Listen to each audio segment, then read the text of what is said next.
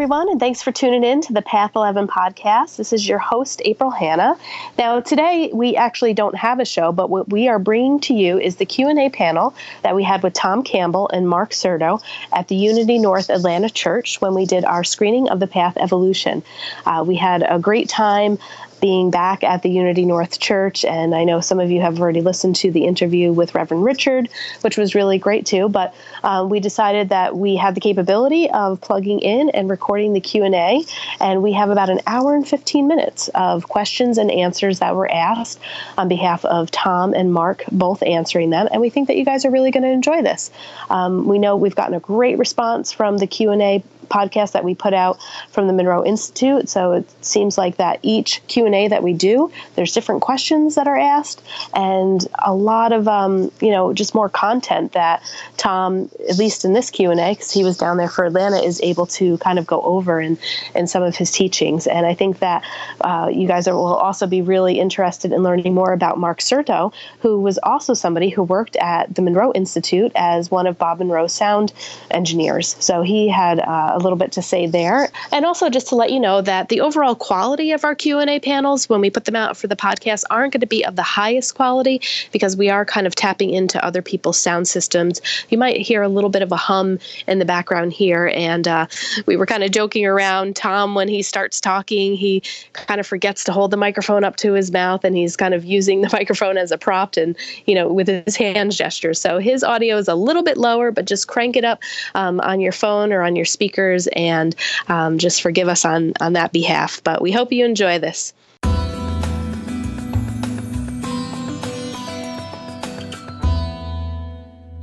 First of all, my compliment. Thank you very much. My question is directed to you. You mentioned in one of your segments that you had out-of-body experience at the age of 5 or 6, very young. Can you define that for me a bit? Give me examples, what that process felt, and how did you reach your conclusion that this is an evolving process and it will go on with your life, if that's okay. There's several parts to that question. Yes, I was, I don't know exactly, but yes, 5, 6, 7, somewhere in that, probably more than 5, less than 7. So 6 is a good number. And entities came by, and basically I found myself wide awake outside of my body, still in my room, same bedroom, whatever, but just existing awake. I could look around, I could see everything that was there, and I wasn't in my body, and I could see my body lying in the bed. And I thought, neat, this is really neat. And then an entity talked to me and said, well, you can move. You don't just have to be still there. You can move with your intent. Just think moving out through the window, out to the yard. And it's like, can I do that? Okay. So I did. And right through the wall I went. And when I got to the wall, it was like one of those, I expected a crash, but I just went right through it. And there I was out in the yard. And I spent the next, I don't know, what seemed like an hour or so, playing with that. Just going places, moving through the hedge, through the neighbor's yard, through trees. And just like a kid would, I was just having fun, just playing with that ability to move my awareness around. But the world was still very much the way it was when I was awake. It was still the same house, the same trees, the same hedge, all of that was there. And then the next night, something like that happened again and again and again. And then eventually I became very conversant with these entities that were talking to me and giving me instructions and telling me what I could do and, the experiences I could have. So we became friends, if you will. And from then on ensued a series of classes where I was taught how to do this myself, because I just went to sleep and then I woke. I was in my room. It wasn't a process that I was controlling. So they taught me techniques to do this on my own, so I could do it whenever I wanted to. And eventually they they taught me that. At first, they didn't want to teach me that. At first, they thought that it would be better that I didn't know how to do that by myself, because then I'd be a little out of their control. They wanted me a little more under their control so they could work with me for a while yet before they set me loose. But eventually they did set me loose.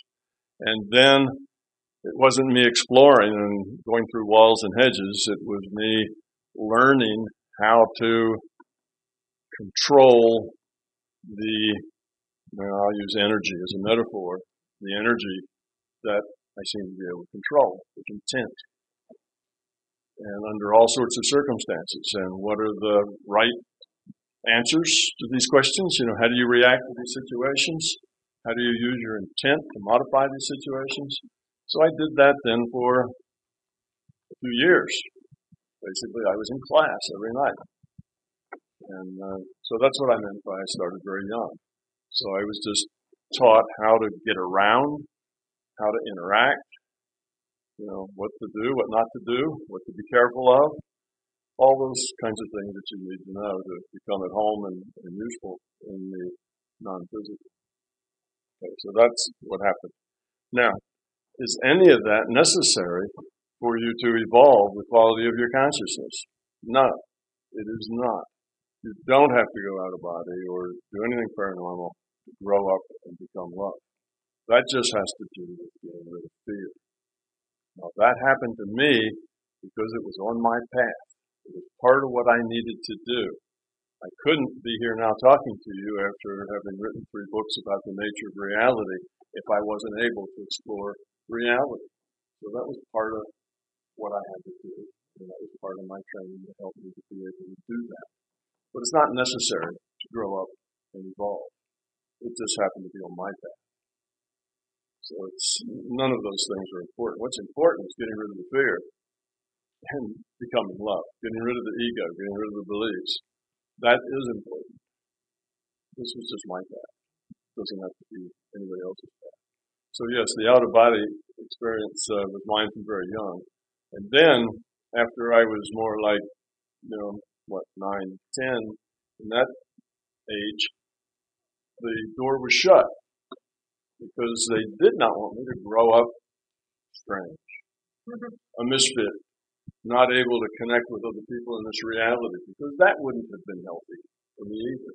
So there was some point where I was told, this is your last time, no more. And then when I was in my 20s, I ran into Bob Monroe, started working there, and as I got to maybe 6 or 7 months into that, all these numbers came back. All the things that had happened and all the details of it, and then it was like one continuous thing. Where I stopped at age 10, I started up again at age 23, 25, something like that. More like 26, especially late 20s. So I just started up again, and the explorations just picked back up, but I already had all the skills that I had developed earlier. So it was a quick study. I was prepared to do it. So that's sort of how that worked out. And then a curious thing happened is Bob Monroe and I were talking one evening, and he was telling me about a series of, we call them tests, things that we needed to react to and how we react to it. And they certainly felt like tests. And he was telling me about a series of these that he had just recently experienced the night or two before. And I'd already had that series back when I was 7, 6. I'd done that series of tests before, so I recognized him. Right in the middle of him telling me those, he said, well, here's the first one, and here's the second one, and it all came back.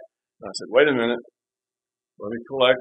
I collected all these thoughts together as they poured back in, and I said, the third one was this, and then the fourth one was that.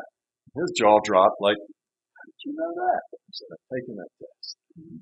So some of these tests are standardized. They're standardized tests. Well, you got something that works, you use it. So then it all started to work together and came back together. Does that answer your question? This question is for Mark. Mark, you worked alongside Bob Monroe for many years, like Tom did. What was your most life-changing experience working with him? There are a lot to choose from. I would have to say the experience of just knowing this man as my friend was life-changing enough. His experiences, his knowledge, his wisdom, his sense of humor, he was always willing to share very openly with me. And we had a lot of intimate moments. He never presented anything to me as absolute gospel. When I would ask him questions, he would say, from my experiences, thus and such, but go to Focus 15 and take a left. Go find out for yourself. Bob created this system of consciousness in terms of focus level, which is kind of a map of a very large territory that we call consciousness. But he was my teacher in so many ways by not teaching.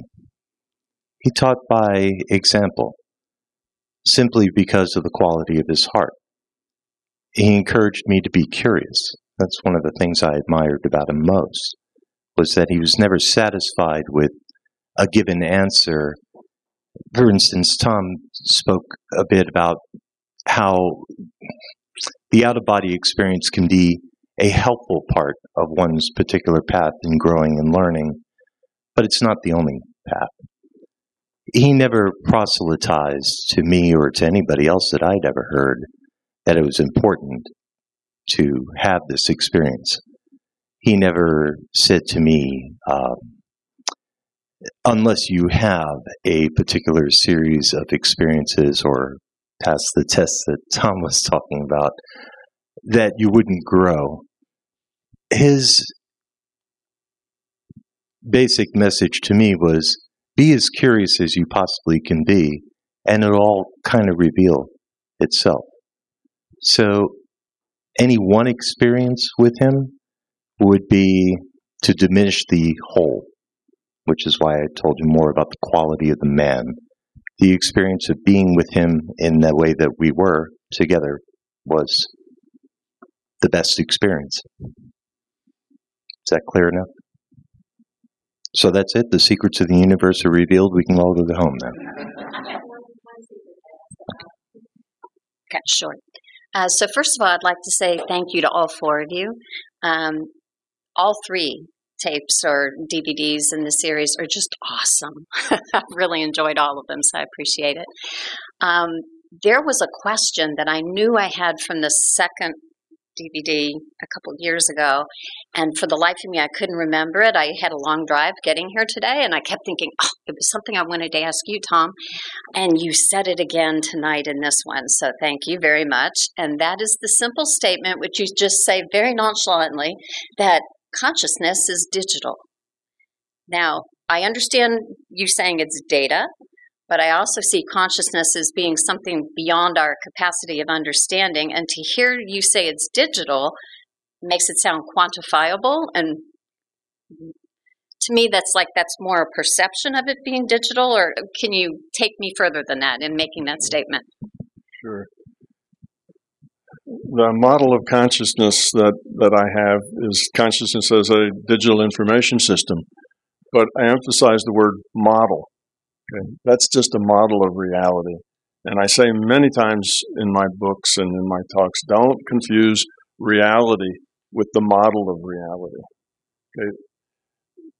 Consciousness as a digital information system is a metaphor, not a fact.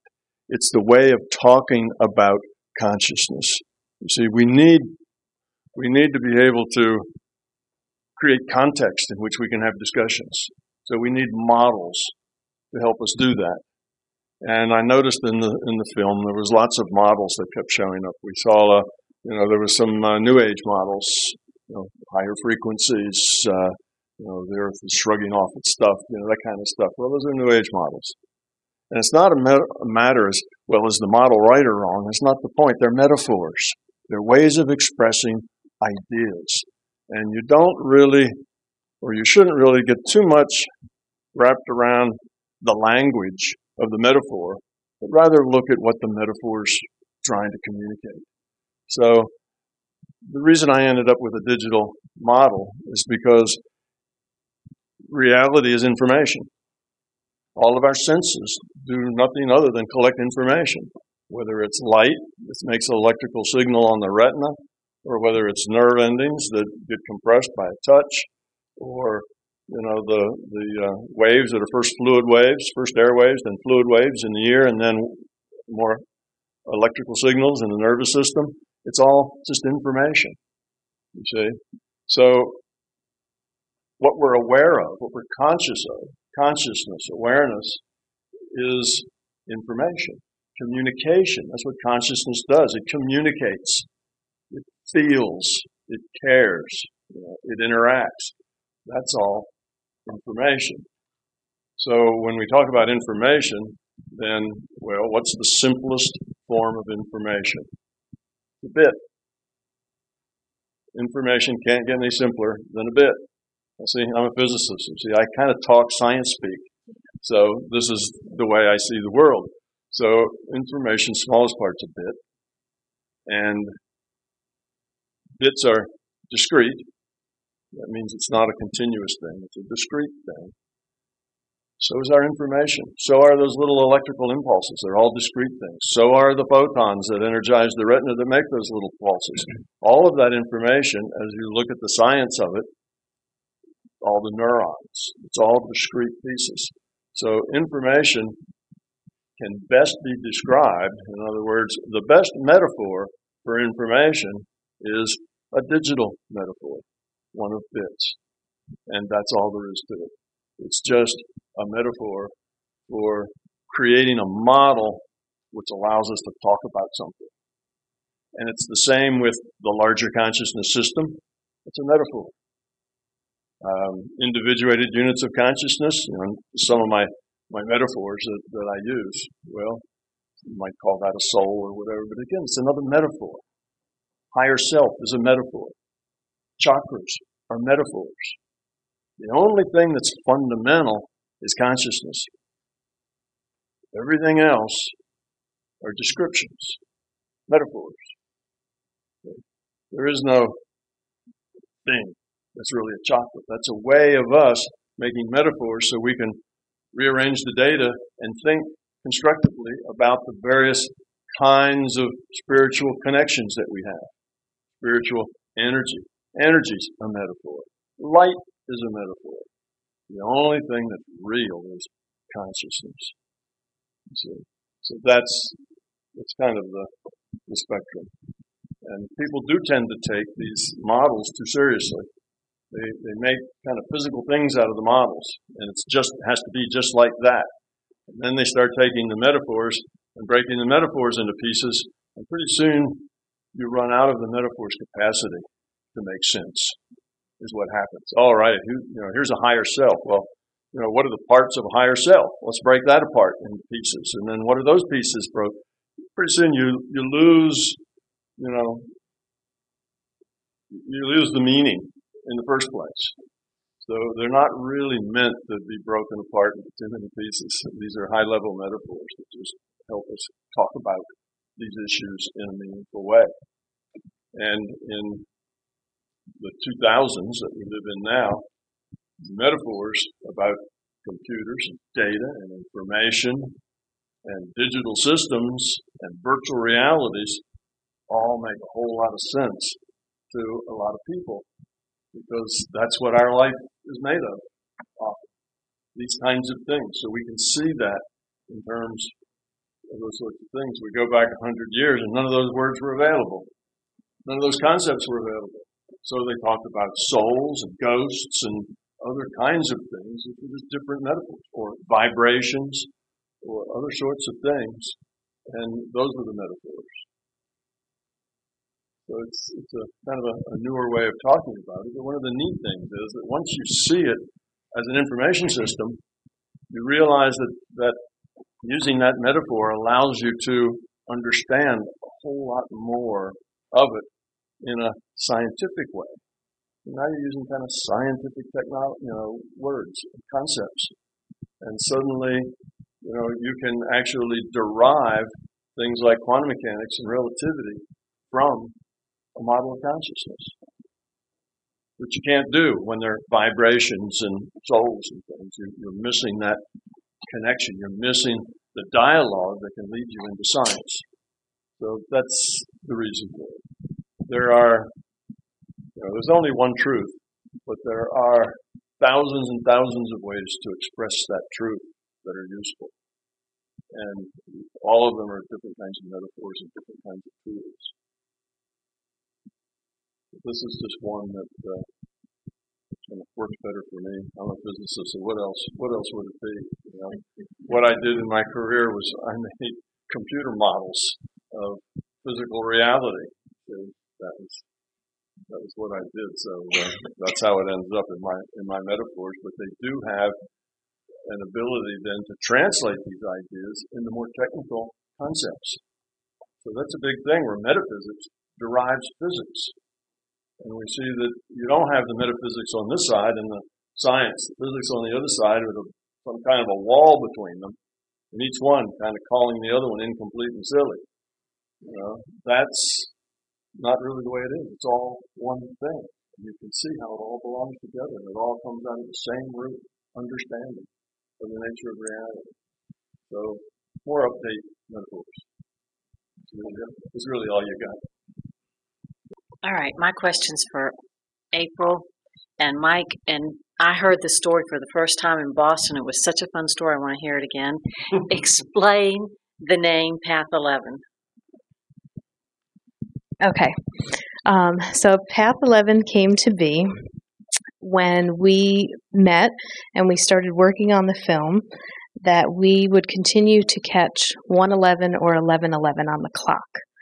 And then as we discussed a little bit more and we researched a little bit, what's this 11:11 phenomenon, trying to figure it out, we then went and spoke to somebody about numerology and figured out what our life path numbers were. And Mike's an 11 and I'm a 9. And we were like, oh, there's the 11 again. And I was like, well, I was born at 1:11. And then now we start investigating and I'm like, oh my God, we live 11 miles apart. And so this whole thing with, 11 popped up. And then when we were on the road to go and meet all these people, we stopped at Donna and Keith's house of MBT Events. And at the time, I had a really old Nokia cell phone, if anybody remembers that. And you had to press kind of hard on the buttons. And I have a picture of this on our Facebook page because I was blown away. And I didn't take the cell phone in, and I remember locking it. You had to press the star and then something else on the bottom, and it got shoved in the car or the driver's seat console there. So we came out, and I go to pick up my phone to check it, and all of a sudden there's 11 ones on the cell phone, and I freaked out. I'm like, oh my God, Mike, look at this. Nobody's going to believe me. I got to take a picture of this. And I didn't know what the heck was going on or what it meant, but we kept saying, well, maybe that means we're on the right path. And so part of calling this Path 11 was trying to figure out how do we let people know that this is a path, that this is a journey not only for us, but for everyone. And then the 11 was really significant and continues to be significant. Sometimes we'll post pictures on our Instagram page when we were filming everybody in 2015, and twice we put it in the GPS where we're going. Estimated arrival time, 11:11. 1:11 p.m. I'm like, there it is. Take a picture of it. Nobody's going to believe it. So those were most of the stories. Am I forgetting any? No.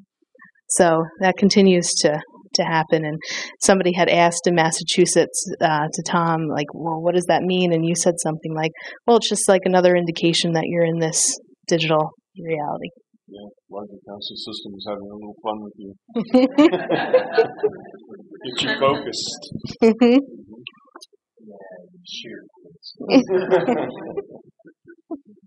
Oh, and by the way, the Path Afterlife, we cut stuff out, the running time, 1 hour and 11 minutes. Not planned. I was going to say, I have a friend, she believes 333, and she has a story behind it, and then she called it angels. And I knew about 11:11, and I said 11:11, and she said yes, but is everybody has different path. I'm sure the path start 11:11 for some people. They believe and conscious believe, and they follow and they get a result. But for her, it was 333, and it was just unbelievable. My phone has 333, and she shakes hand with me and said, "You got a deal." So okay. Yeah, thank you. Yeah, it was pretty cool too. When we were making this film, I was in my office and had my phone on Do Not Disturb. And after a client had left, I went and checked it and it said missed call from 1111111. I screenshotted it and I looked it up. I Googled it to see, does this happen on iPhones? Like, is this a random number that calls or something like that? And I couldn't find anything on it. So it keeps happening. But good evening. This has been my first exposure to your work, and I find it really fascinating, so thank you again. I just wanted to invite additional comment on a point. It sounds like that you're saying that the pace of evolution is really accelerating, and almost like that we should expect to vibrate beyond this level in the next 10 or 15, 20 years or so. And yet when we look around, things don't seem to be advancing from many perspectives. So I just wanted to invite you to talk a little bit about that. Sure. Yeah, when you look around and you get a newspaper or watch the news, you can be convinced that this is one of the worst places that ever could possibly exist. All you see is death and destruction and fear and guilt, greed and so on. It seems to be everywhere. That's true. But you've probably heard the expression "internet time," which was something that was coined a couple of decades ago when the internet was a new thing. And that's that things happen more quickly now because information travels much more quickly now. And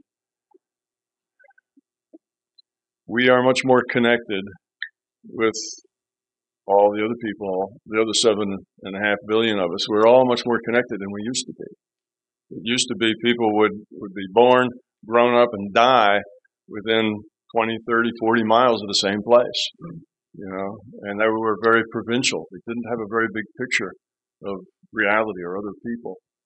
It's a little hard to have empathy for other people when it's all intellectual. You've never actually been there and seen them and talked with them. So things do move a lot quicker now.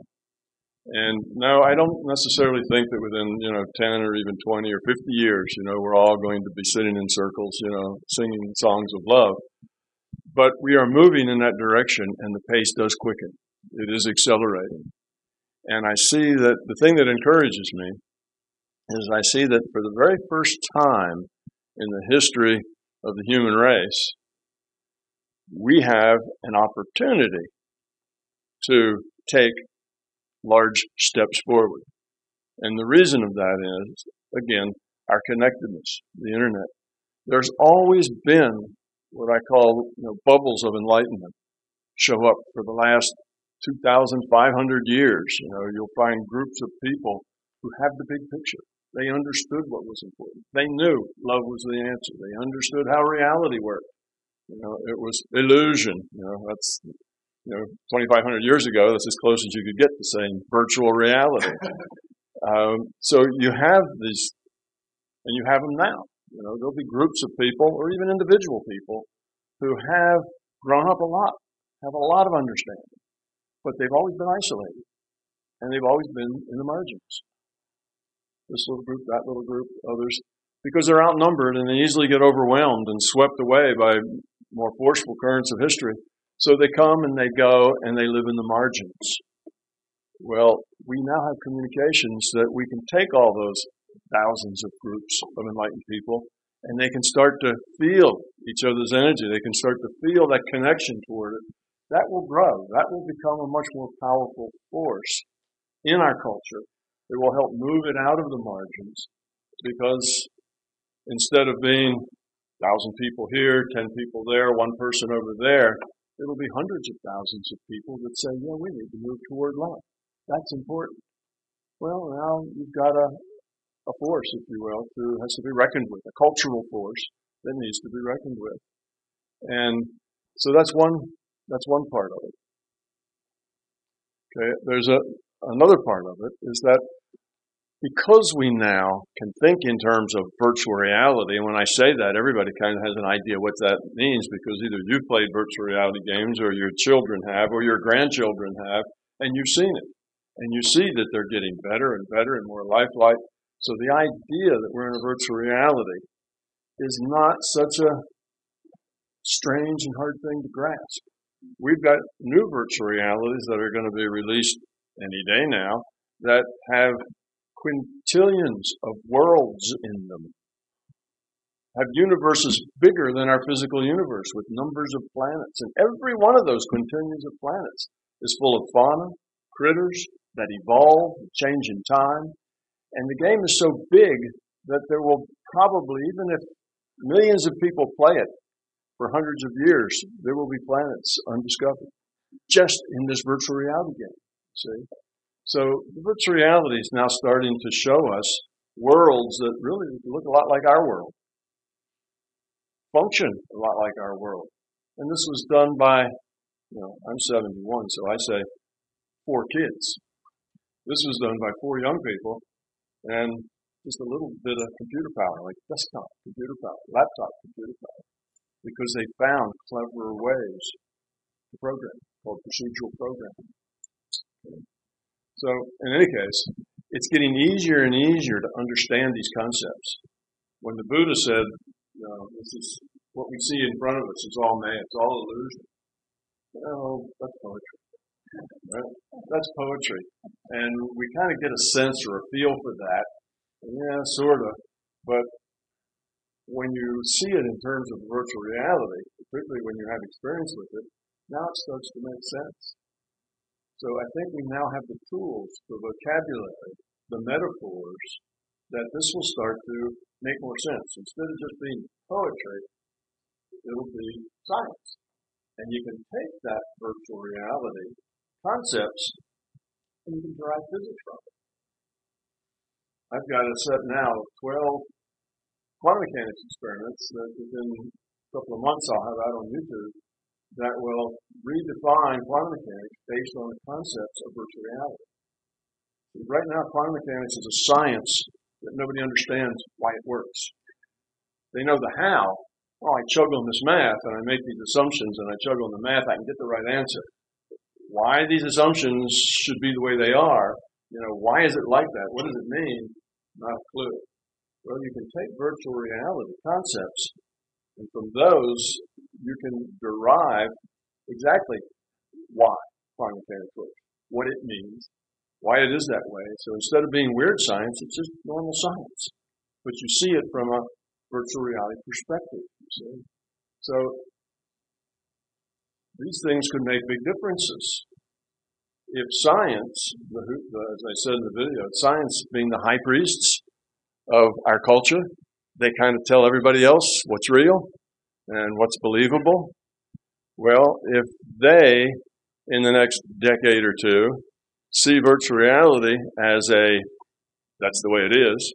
And when I started this, published my books in 2002, as far as I knew, me and 2 other people in the world thought virtual reality was a really good idea. And now, it's probably 20-30% of the physics department in every major university on the planet. So it's grown that much. Why? It's better physics. It answers the experiments better than any other model. You see, we're moving that way. So we've got leverage. We've got an internet. We're going to bring all these people together who think love is a good thing, better than greed and fear. That obviously we need more of it. We've got the high priests who are moving in that direction. Let's see, virtual reality is the way to go. And the way that works out is that once the scientists say, well, virtual reality is the best model we have for reality, what's the next question? Who's the programmer? Right? How does virtual reality get made? Where does it come from? Because a virtual reality cannot make itself. It has to be made elsewhere. Or Dr. Fredkin, another physicist, he was one of the 3, myself and I said 2 other people, but Dr. Fredkin's a well-known physicist, and he calls that other. It has to come from other. Other means not part of this reality. It has to come from outside of this reality. Well, what is that? What does it mean? So suddenly we have physics starting to stir up a fire in metaphysics and philosophy. And how do we answer that? What is other? Okay. Now, about this time, once the scientists do that, I expect some kind of a food fight to develop amongst religions, trying to say, my God is other, my God's the programmer, no, mine is, well, let's have a war over that, we'll have some of that, but hopefully we won't stay there very long. Hopefully we'll see. The idea is that if it's virtual reality, it's information. If it's information, then it's an information system. Obviously, it's a system, right? It's a big thing, lots of parts. So it's an information system. Well, we know about information systems, right? We buy and sell information systems all the time. We've got a handle on that. So now it's a digital information system. Now again, we're talking models and metaphors, but they're understandable, you see, to a large number of people. Not just poetry that nobody can really quite get their hands around. Things that you can really talk about. So when you get to that point, then the next step is to say that consciousness is information. The larger system then is consciousness. Consciousness is the computer. And once you understand that consciousness is a computer, it's one little logic step to realize that if you optimize conscious interaction, that's a social system. All these individuated units of consciousness, with you and I and everybody else, you optimize that social system through cooperation, not through self-centeredness. Self-centeredness is high entropy, tears things apart. Cooperation helps build things, you see. Consciousness and all information systems, scientists will already tell you that information systems contain entropy. The highest entropy information system is all random bits, right? High entropy, random bits. The more it structures itself to information rather than randomness, the lower its entropy. So we have an information system evolving towards states of lower entropy. And that requires, in a social system of consciousness, becoming love. See? So we have these logical steps. And if science gets behind it, if these little bubbles of enlightenment all over kind of coalesce and say, yea, verily, love is what we need, if we don't get lost in a fight over my God's a better programmer than your God, then I can see that within, I don't know, anywhere from 15 or 20 to 50 or 100, I have no idea. But compared to the 2 million years that we've been trying to figure things out, as a species, this, it's pretty short. We're talking now maybe a century at most, possibility. Of course, the whole thing could de-evolve, and we may take another 2,500 years to get back up to where we are now. It's hard to say. So I'm not really prognosticating anything happening, immediately. It could take a very long time, but at least it's now in reach. We actually the pieces are coming together, that they actually could come together for a whole. Even 30 years ago, that wasn't possible. All the little things out in the bush were all in the margins. Didn't know each other. Didn't like each other. Right? My metaphor's not like your metaphor. Right? So you're wrong and I'm right. That kind of an attitude. Well, it's not the case anymore. Because now we can see each other up close and personal. We have more empathy. We have more understanding. And we have a bigger picture. So that's why I'm hopeful about it. Now, you don't see it yet, but it could turn pretty quickly. And by quickly, I don't mean in a week. I mean in a century, in 3 decades, 4 decades. Who knows? Could take another millennia. It's hard to say what we might do. We have free will. We can do some pretty stupid things sometimes. But, so that's why I say it. So it's just that the potential is there. It's never really been there before because we've never really had metaphysics looking so much like science. We believe in science. We think metaphysics is nonsense. But now we can derive science from metaphysics. Now we have a virtual reality that was created in other Well, there's metaphysics. Metaphysics becomes the superset, the other, right? We're the created subset. Metaphysics now is more important, has a more fundamental place than this physical universe. See how that sets a tone? And when the high priests get there, this is going to spread pretty quickly. So who knows? We got a couple of corners to turn first, but it's moving in that direction. Yeah. Stirred up a hornet's nest now. We're going to have a lot of questions now. Oops. Hello. I have a question about consciousness and subconsciousness. Is there anything like subconsciousness and how these two related? And the most important thing is, since I was little kids, I always looking for answer to why am I here, and I've been through different paths, different religions, different beliefs, until I become to where I am, who I am right now.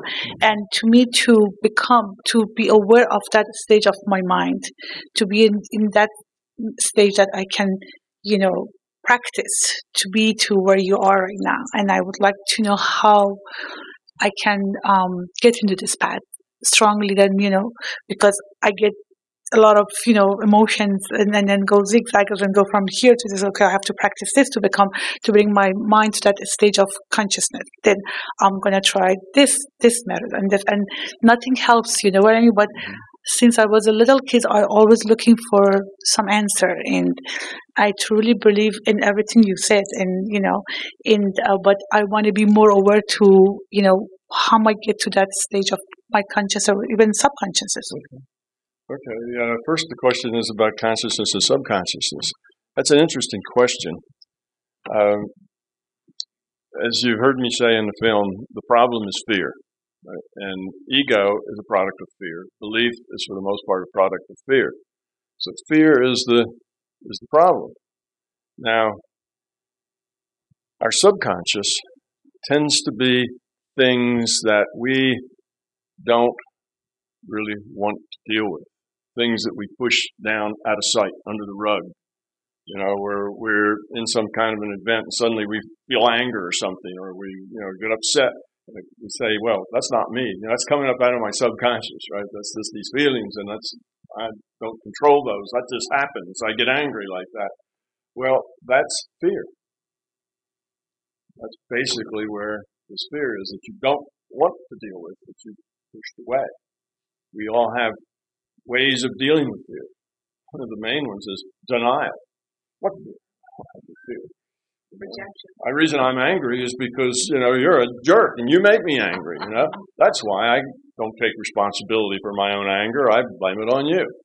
See, so that's the way we sidestep the fear that we have. If you take away all the fear, what you got left is love. See, you don't have to have a technique to create love. You have to get rid of the fear. Well, if you take away all the fear, you also don't have a subconscious. You are aware of everything, of all aspects of you, of everything. The instincts, your basic things, everything else. It's all, you're one whole integrated being without any mysterious dark parts. So all those dark parts are tied up with the fear. So when Freud was coming up with his nomenclature, and he looked at a lot of people. He was an experimentalist, so he looked at a lot of people, and he said, well, all these people have ego. That's their sense of self, their sense of I, who I am. Well, that turned out, in his mind, to be a very normal, healthy thing, because everybody he saw that was normal and healthy had one. Well, everybody he saw that was normal and healthy was fear-based, had a lot of fear inside. That's normal. That's the way we all are, you see. So he looked at that and said, well, if it's normal, then it has to be good. It has to be healthy. Well, it's really dysfunctional. It's really not healthy at all. But it is normal. So that was the ego. And then he realized that some people, without actually having any benefit for themselves, were actually kind and nice to other people. He said it doesn't happen often, but it happens every once in a while. So mostly there's this ego, but there is this capacity with some people to have this superego. Well, that was the love part, right? What we need to be is all superego and no ego. But he didn't see it that way. He saw the superego then as the nice part. And then what's left is the id. What's the id? Well, that's all that stuff in the dark that you don't know. These are your drives and your impulses and all the stuff that's in the subconscious that you don't control. See? And that's where all the sphere goes. So that's that's kind of how that breaks out. And then your other question was, well, how do I get on the right path? How do I even find the right path? What is the right path? And is there a right path? Right? That's the thing. Well, there is no particular right path for you because you're an individual and you need to create your own right path. When you follow somebody else's instruction, you're a devotee of this guru or that guru or somebody that is going to help you, that's not nearly as productive as if you do it your own way, your own tools, your own metaphors. And it boils down to something very easy to say, very hard to do, and that is growing up, becoming spiritual, becoming whole, becoming superego, getting rid of ego and fear. All you have to do is just get rid of the fear. All the rest of it just happens. It's simple. Just get rid of that fear. All right. Now, somebody might say, yeah, sounds simple, but how do you just get rid of that fear? Right? That's a part of me. Well, the way you get rid of it is not all at once. You have to work out a little bit at a time. First, you have to name it. Because remember, we're denied that fear. So we're not going to be able to just reach down and say, oh, there's a fear, and then pull it up by its roots and throw it away like pulling weeds out of a garden. It won't work that way. You have fears that you have no idea you have. When you come to the realization of all of your fears, you will realize that most of your life is led by those fears. Most of the decisions and choices you make are pushed and pulled by fear. We are full of it. It dominates us. Well, here's the way to find it. Look for a negative feeling. If you ever feel anything that's negative, which could be something as simple as stress, upset, angry, you know what I mean, just everything that's negative in your life. People aren't treating you right, you don't get the things you deserve, whatever. Anything that feels not good to you. If it's not happy, if it's not joy, then it's this negative stuff. Well, when you have that feeling, like, has anybody ever had a feeling like that was negative? It's like, yeah, right, that's the laugh, right? Has everybody had anything that wasn't like that, is a question to ask. But anyway, when you feel one of those things, that's ego, because it's an I. I'm upset, I'm angry, I hurt, I'm not being treated fairly. It's all about yourself. That's ego. Fear creates ego. So take that anger, that upset, that worry, and find out, where is the fear that's creating that? Why do I get upset at this? And you'll trace it back, and if you're honest with yourself, you'll find a fear at the root of that ego. Ego is easy to find. We all have negative feelings. That's ego. Once you don't have any ego and fear, you don't have any negative feelings. Your life is full of joy. You live in a state of happiness. It's great. You see? So, you find the ego trivial. We all have negative feelings all the time. Trace it back to a fear. When you find the fear, then you have to have the courage to face it. You have to have the courage to own it and say, yes, I have that fear. That is my fear. It doesn't matter necessarily where it came from. You might want to work that angle, but that's not really the point. Own it. Then have the courage to be who you are. Be authentic. If you have that fear, don't push it because nobody will like me if I act like that, so I act different.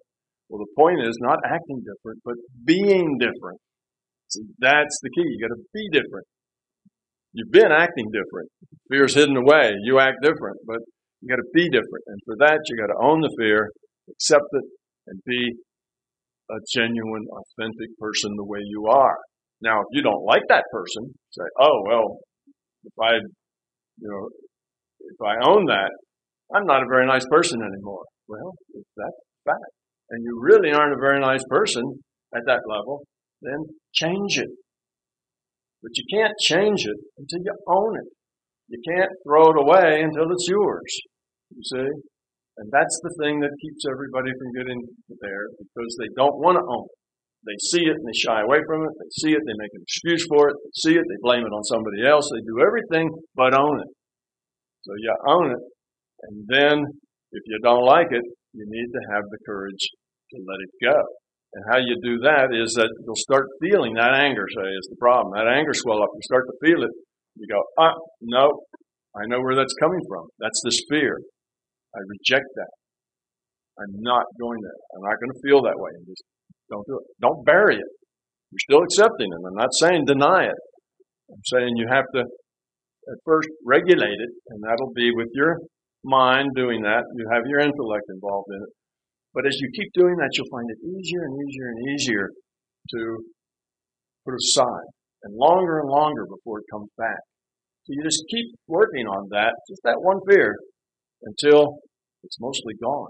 And now when that same situation happens that used to make you angry, the anger's gone. There is no anger. Because the fear that triggered the ego that felt the anger isn't there anymore. Okay, that's your first one. Then you find the next one, because you still have other negative feelings. So that's like now you're healed. It's just now you've done the hardest one you'll ever have to do, and that's the first one. The next one will be easier, and it'll go quicker. Find another fear, and you keep doing that. And in anywhere from 6 months to 6 years, you'll be a totally different person. Because every time you offload one of those fears, it's like a pile of bricks just off your back. You feel so much lighter. Your life is so much better. And that will make it easier for you to do the next one, which will make it easier for you to do the next one. And in time, you'll have it done. Then you will live in harmony. Things won't make you angry. You won't personalize everything. It's not everything about you. When it's all this ego, then everything anybody does is about you, right?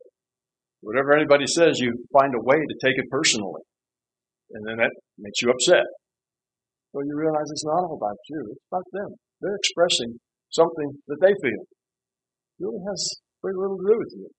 It's their feeling. They need to be responsible for their feeling. You need to be responsible for your feeling. So you take responsibility for yourself. If you're unhappy, realize that you're responsible for that. Don't blame it on somebody else. Take responsibility and do something about it. So that's the idea. So you don't need a guru to tell you the secret method. There is no secret method. All the secret methods boil down to the same thing. Get rid of the fear. And if you're not doing that, the methods are irrelevant. Now, there's lots of tools that people will tell you maybe how to do that. Tools are individual. Some tools may work well for you, other tools just may leave you cold. Make up your own tools. So I'd say you really don't need too many tools, but just work with it. You'll generate tools as you go, little things that help you deal with it. And that'll be based on your personality and all sorts of other things. You don't need anything else. So that's kind of the answer to that question. And I took a lot of time with that, because of all the questions I get asked, that's the one that most everybody really wants to hear. So you asked like the $1 million question. That's what everybody, how do I do better? How do I grow up? How do I get in this state? I've been working on it for, 3 decades, and I've made a little progress, but it's mostly intellectual. I've got this big understanding of the world, but it's all in my head. I'm still the same person. I still get upset. I still get angry. I still feel put upon. I still, have all this stuff. So that means you're not really growing up. You're just acting better. You're not being better. Well, acting better is very civilizing for the rest of us, but it doesn't really help you grow up. So that's the thing. And it starts with responsibility. If you're not living in a world of joy, then you've got fear. And you need to get rid of it. It's just that easy and just that hard.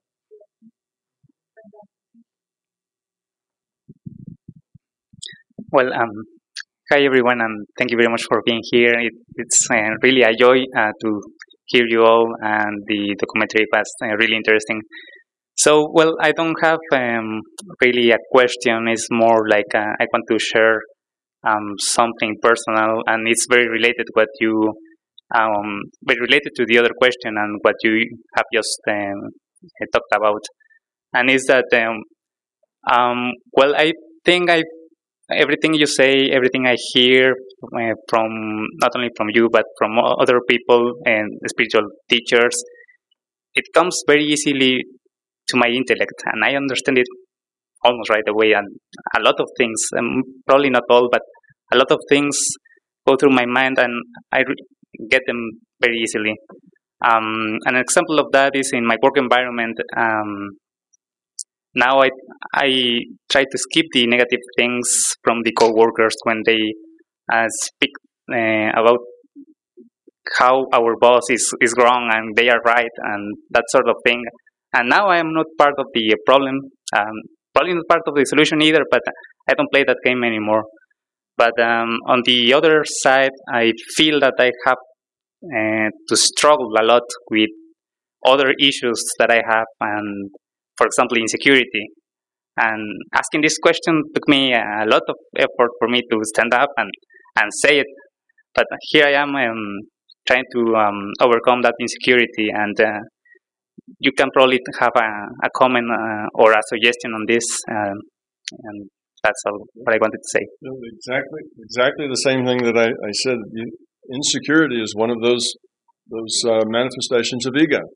And you will find that there is a fear creating that, or maybe several fears that are combining to create that insecurity.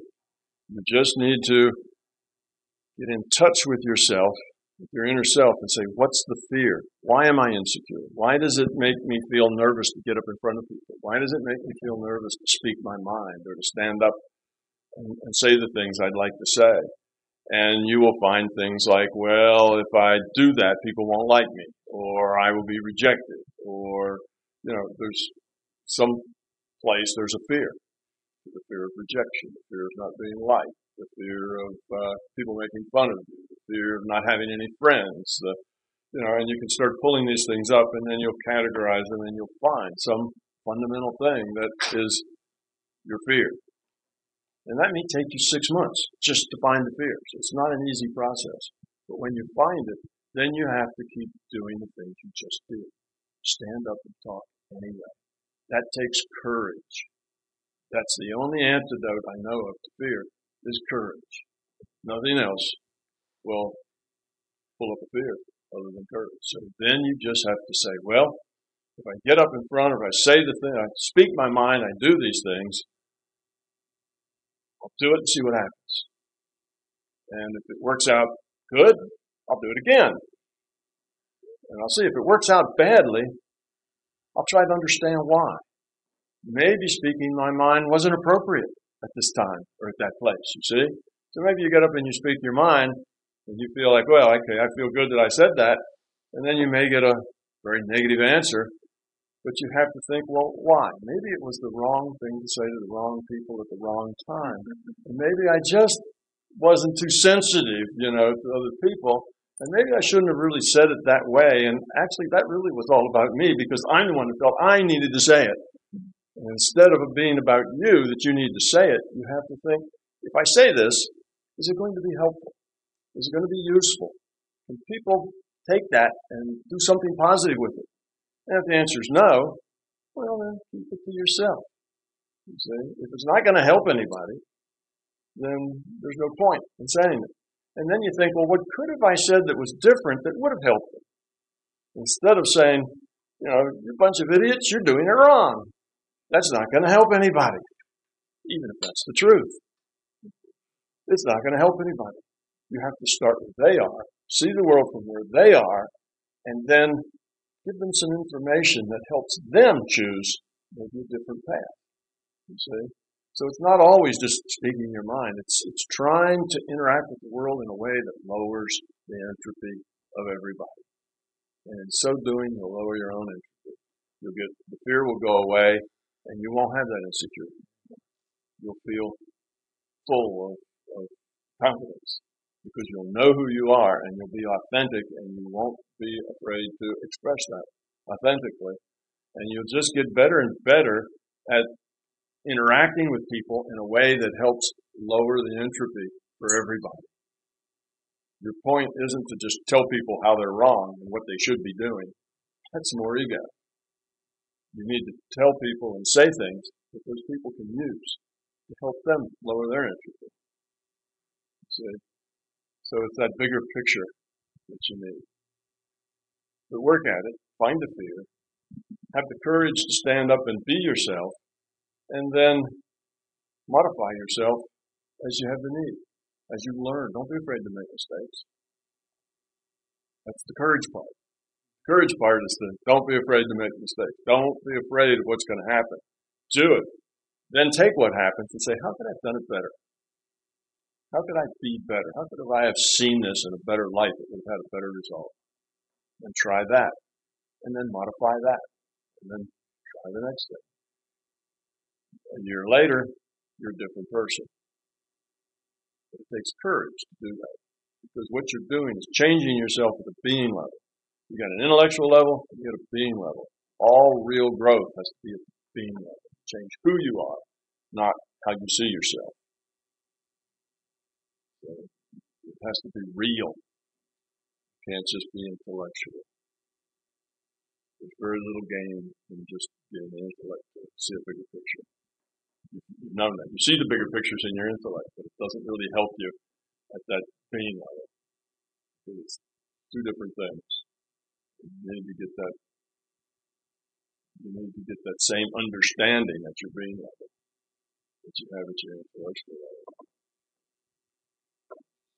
That would be the key. Well, we get a lot of questions now. Yeah, it's good. We might have time for one more after this one. Hello.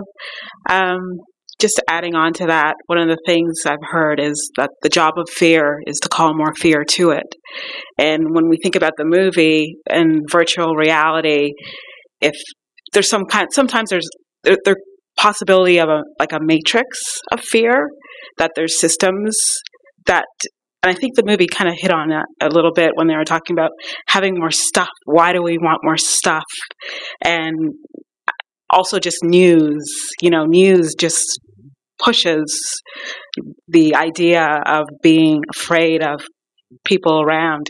So kind of this time now is a time of lifting and so my question, and I'm curious to know from the two of you, your definition of love and what that is. Okay. I can start with that. There's several ways that I can define love. I can describe it and I can define it. Love is the nature of a low entropy consciousness. Okay, now that's kind of techie speak, right? That leaves a lot of people kind of cold. But that's the kind of the theory, right? Love is the nature of a low entropy consciousness. So that means when you get rid of all your fear, what's left is love. You don't have to make love. Well, you might want to make love, but you don't have to create love. You become love once you get rid of the fear. It's the fear that is the problem. Okay. So another way to define love is that love is about other, not about self. So as you think about the things you're doing and why you do them,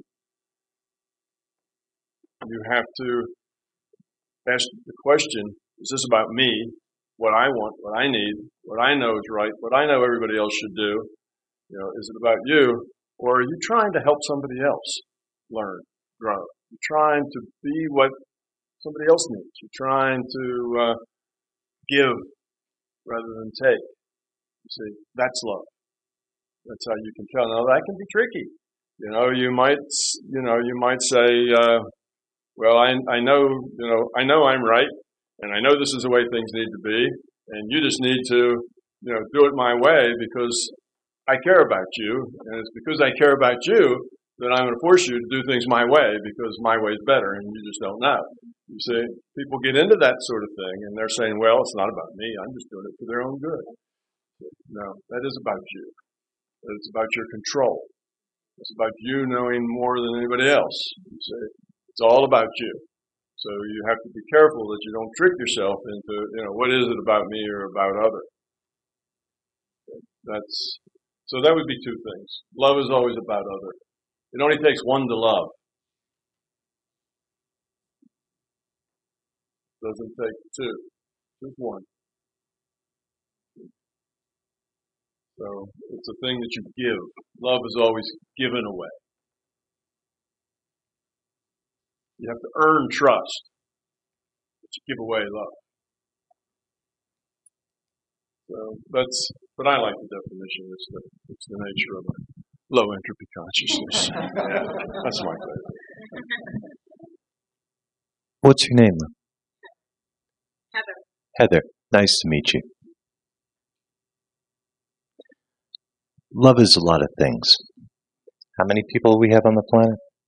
7.5 billion. That's about how many perspectives you can have, right?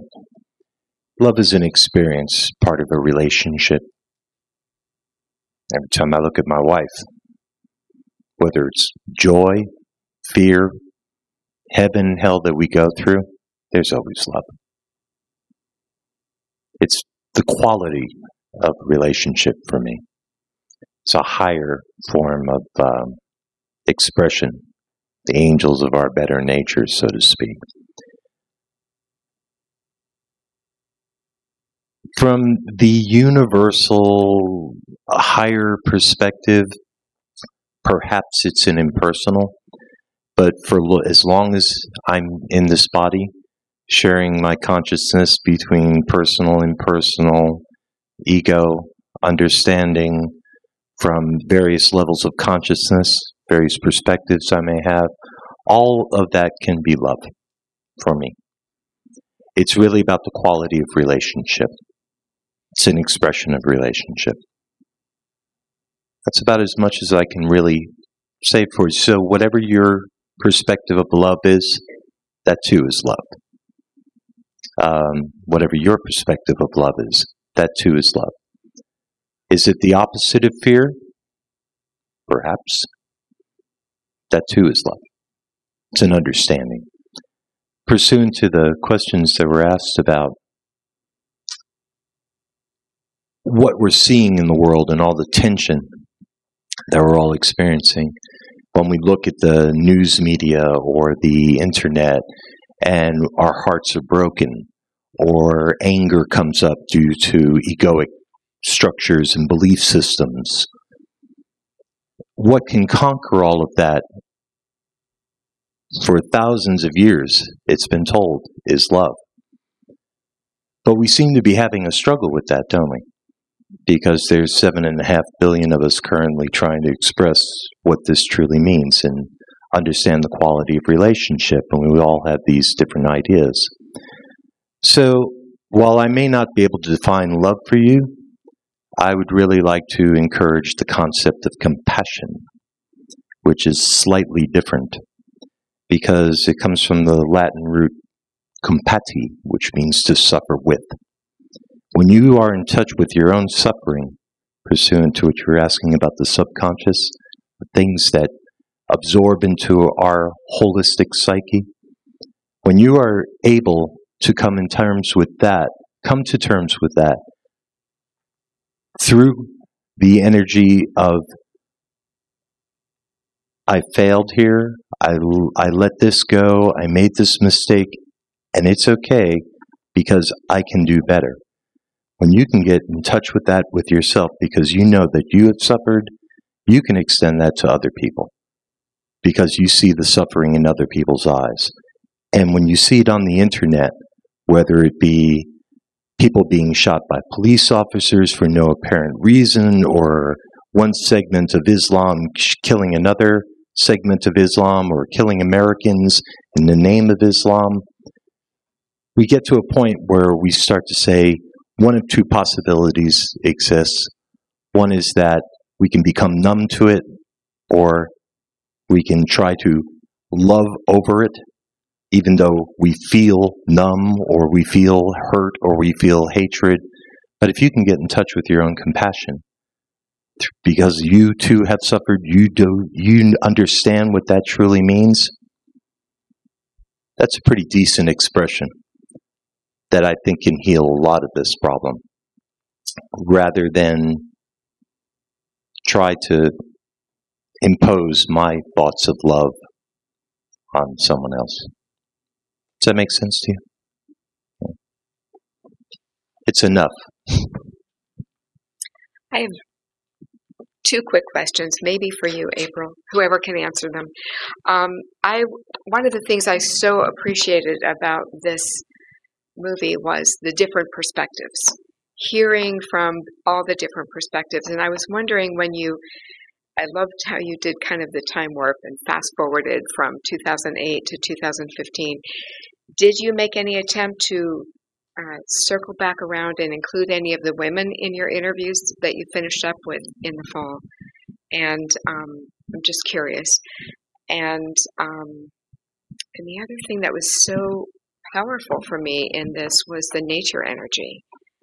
And I've never been to the Monroe Institute, and I'm just wondering, were we looking at the grounds? And if you could talk a bit about the setting, that would be great.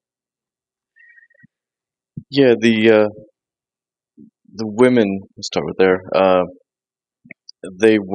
We didn't go back to them because actually when we were putting it together, we didn't know if they were going to be in it.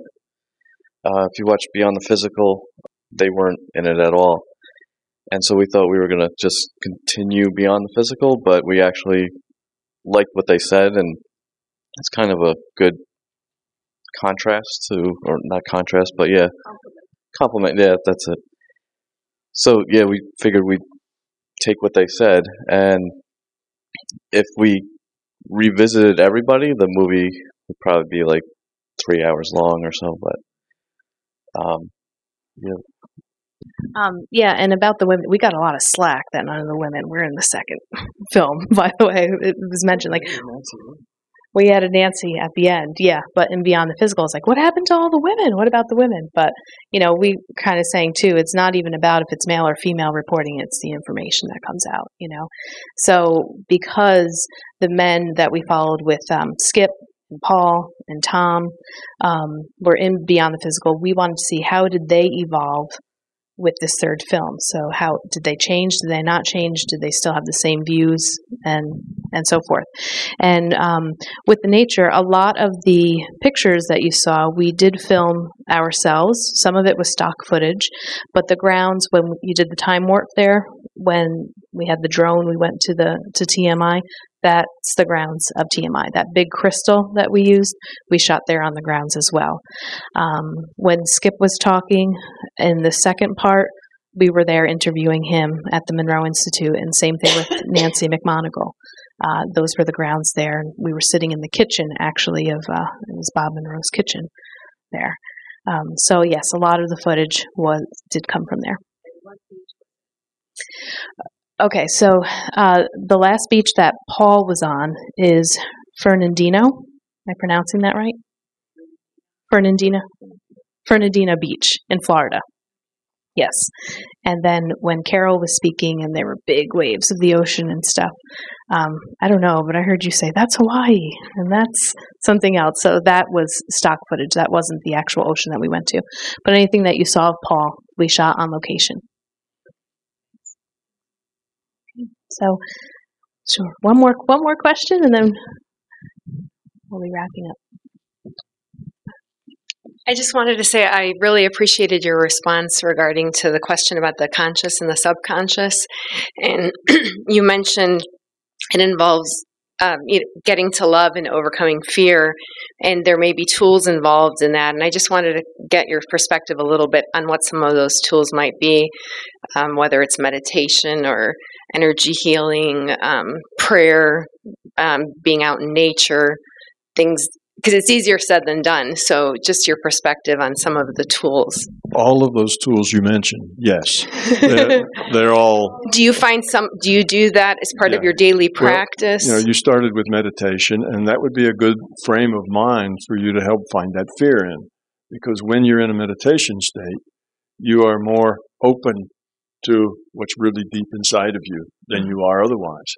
So a meditation state would be a great tool for helping you find that fear, you see. It would also be a good state to help you understand how you should interact with people so that the net result is the lowering of entropy all around. How do I present? What do I say and what do I keep to myself, sort of thing. Wanting to be helpful rather than just instructive. Okay. So meditation's a good tool. But yes, being out in nature, it's just sitting quietly. Meditation doesn't have to be formal. Sometimes people will, use their intellect to catch them expressing fear and then stop themselves from going forward. Other people will just go ahead and go forward and be whoever they are and then analyze it later. So that would be two different ways of dealing with that. It just depends on your personality. That's why I say you make up your own tools. Okay. Sometimes a walk in an old forest is just really cleansing to some people. Other people, it's just a walk in a bunch of old trees. They just don't get that much out of it. So that's why I say it's better to make up your own tool. Whatever works for you. Try everything, and use what works. Okay. Thank you. And if you want an actual tool, Mark has the Triad Mind. You can get a monthly subscription to some of his meditation tools. So maybe you should kind of mention that.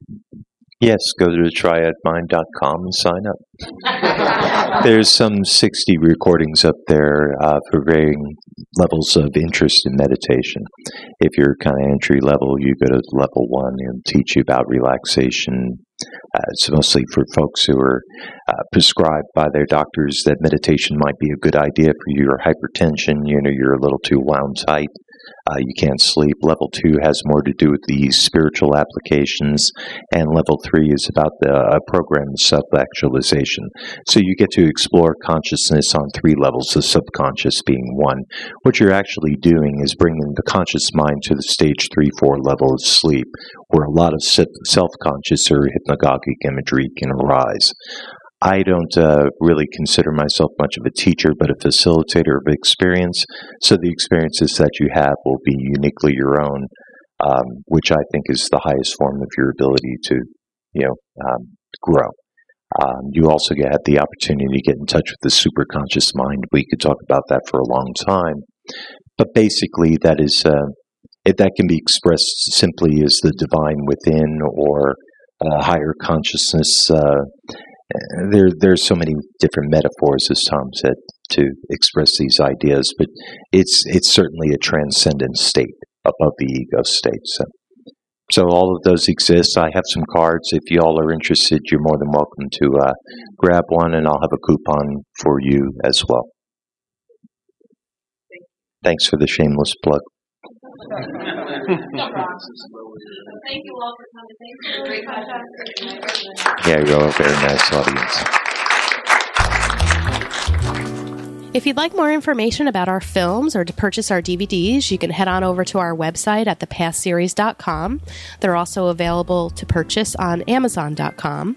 Our films are also streaming online at Vimeo.com, GaiamTV.com, and iTunes. If you have a show suggestion or would like us to interview someone specifically, please feel free to shoot us an email at info@thepastseries.com or send us a tweet at thepastseries. Please rate and review us in iTunes and subscribe. We hope you enjoyed the show.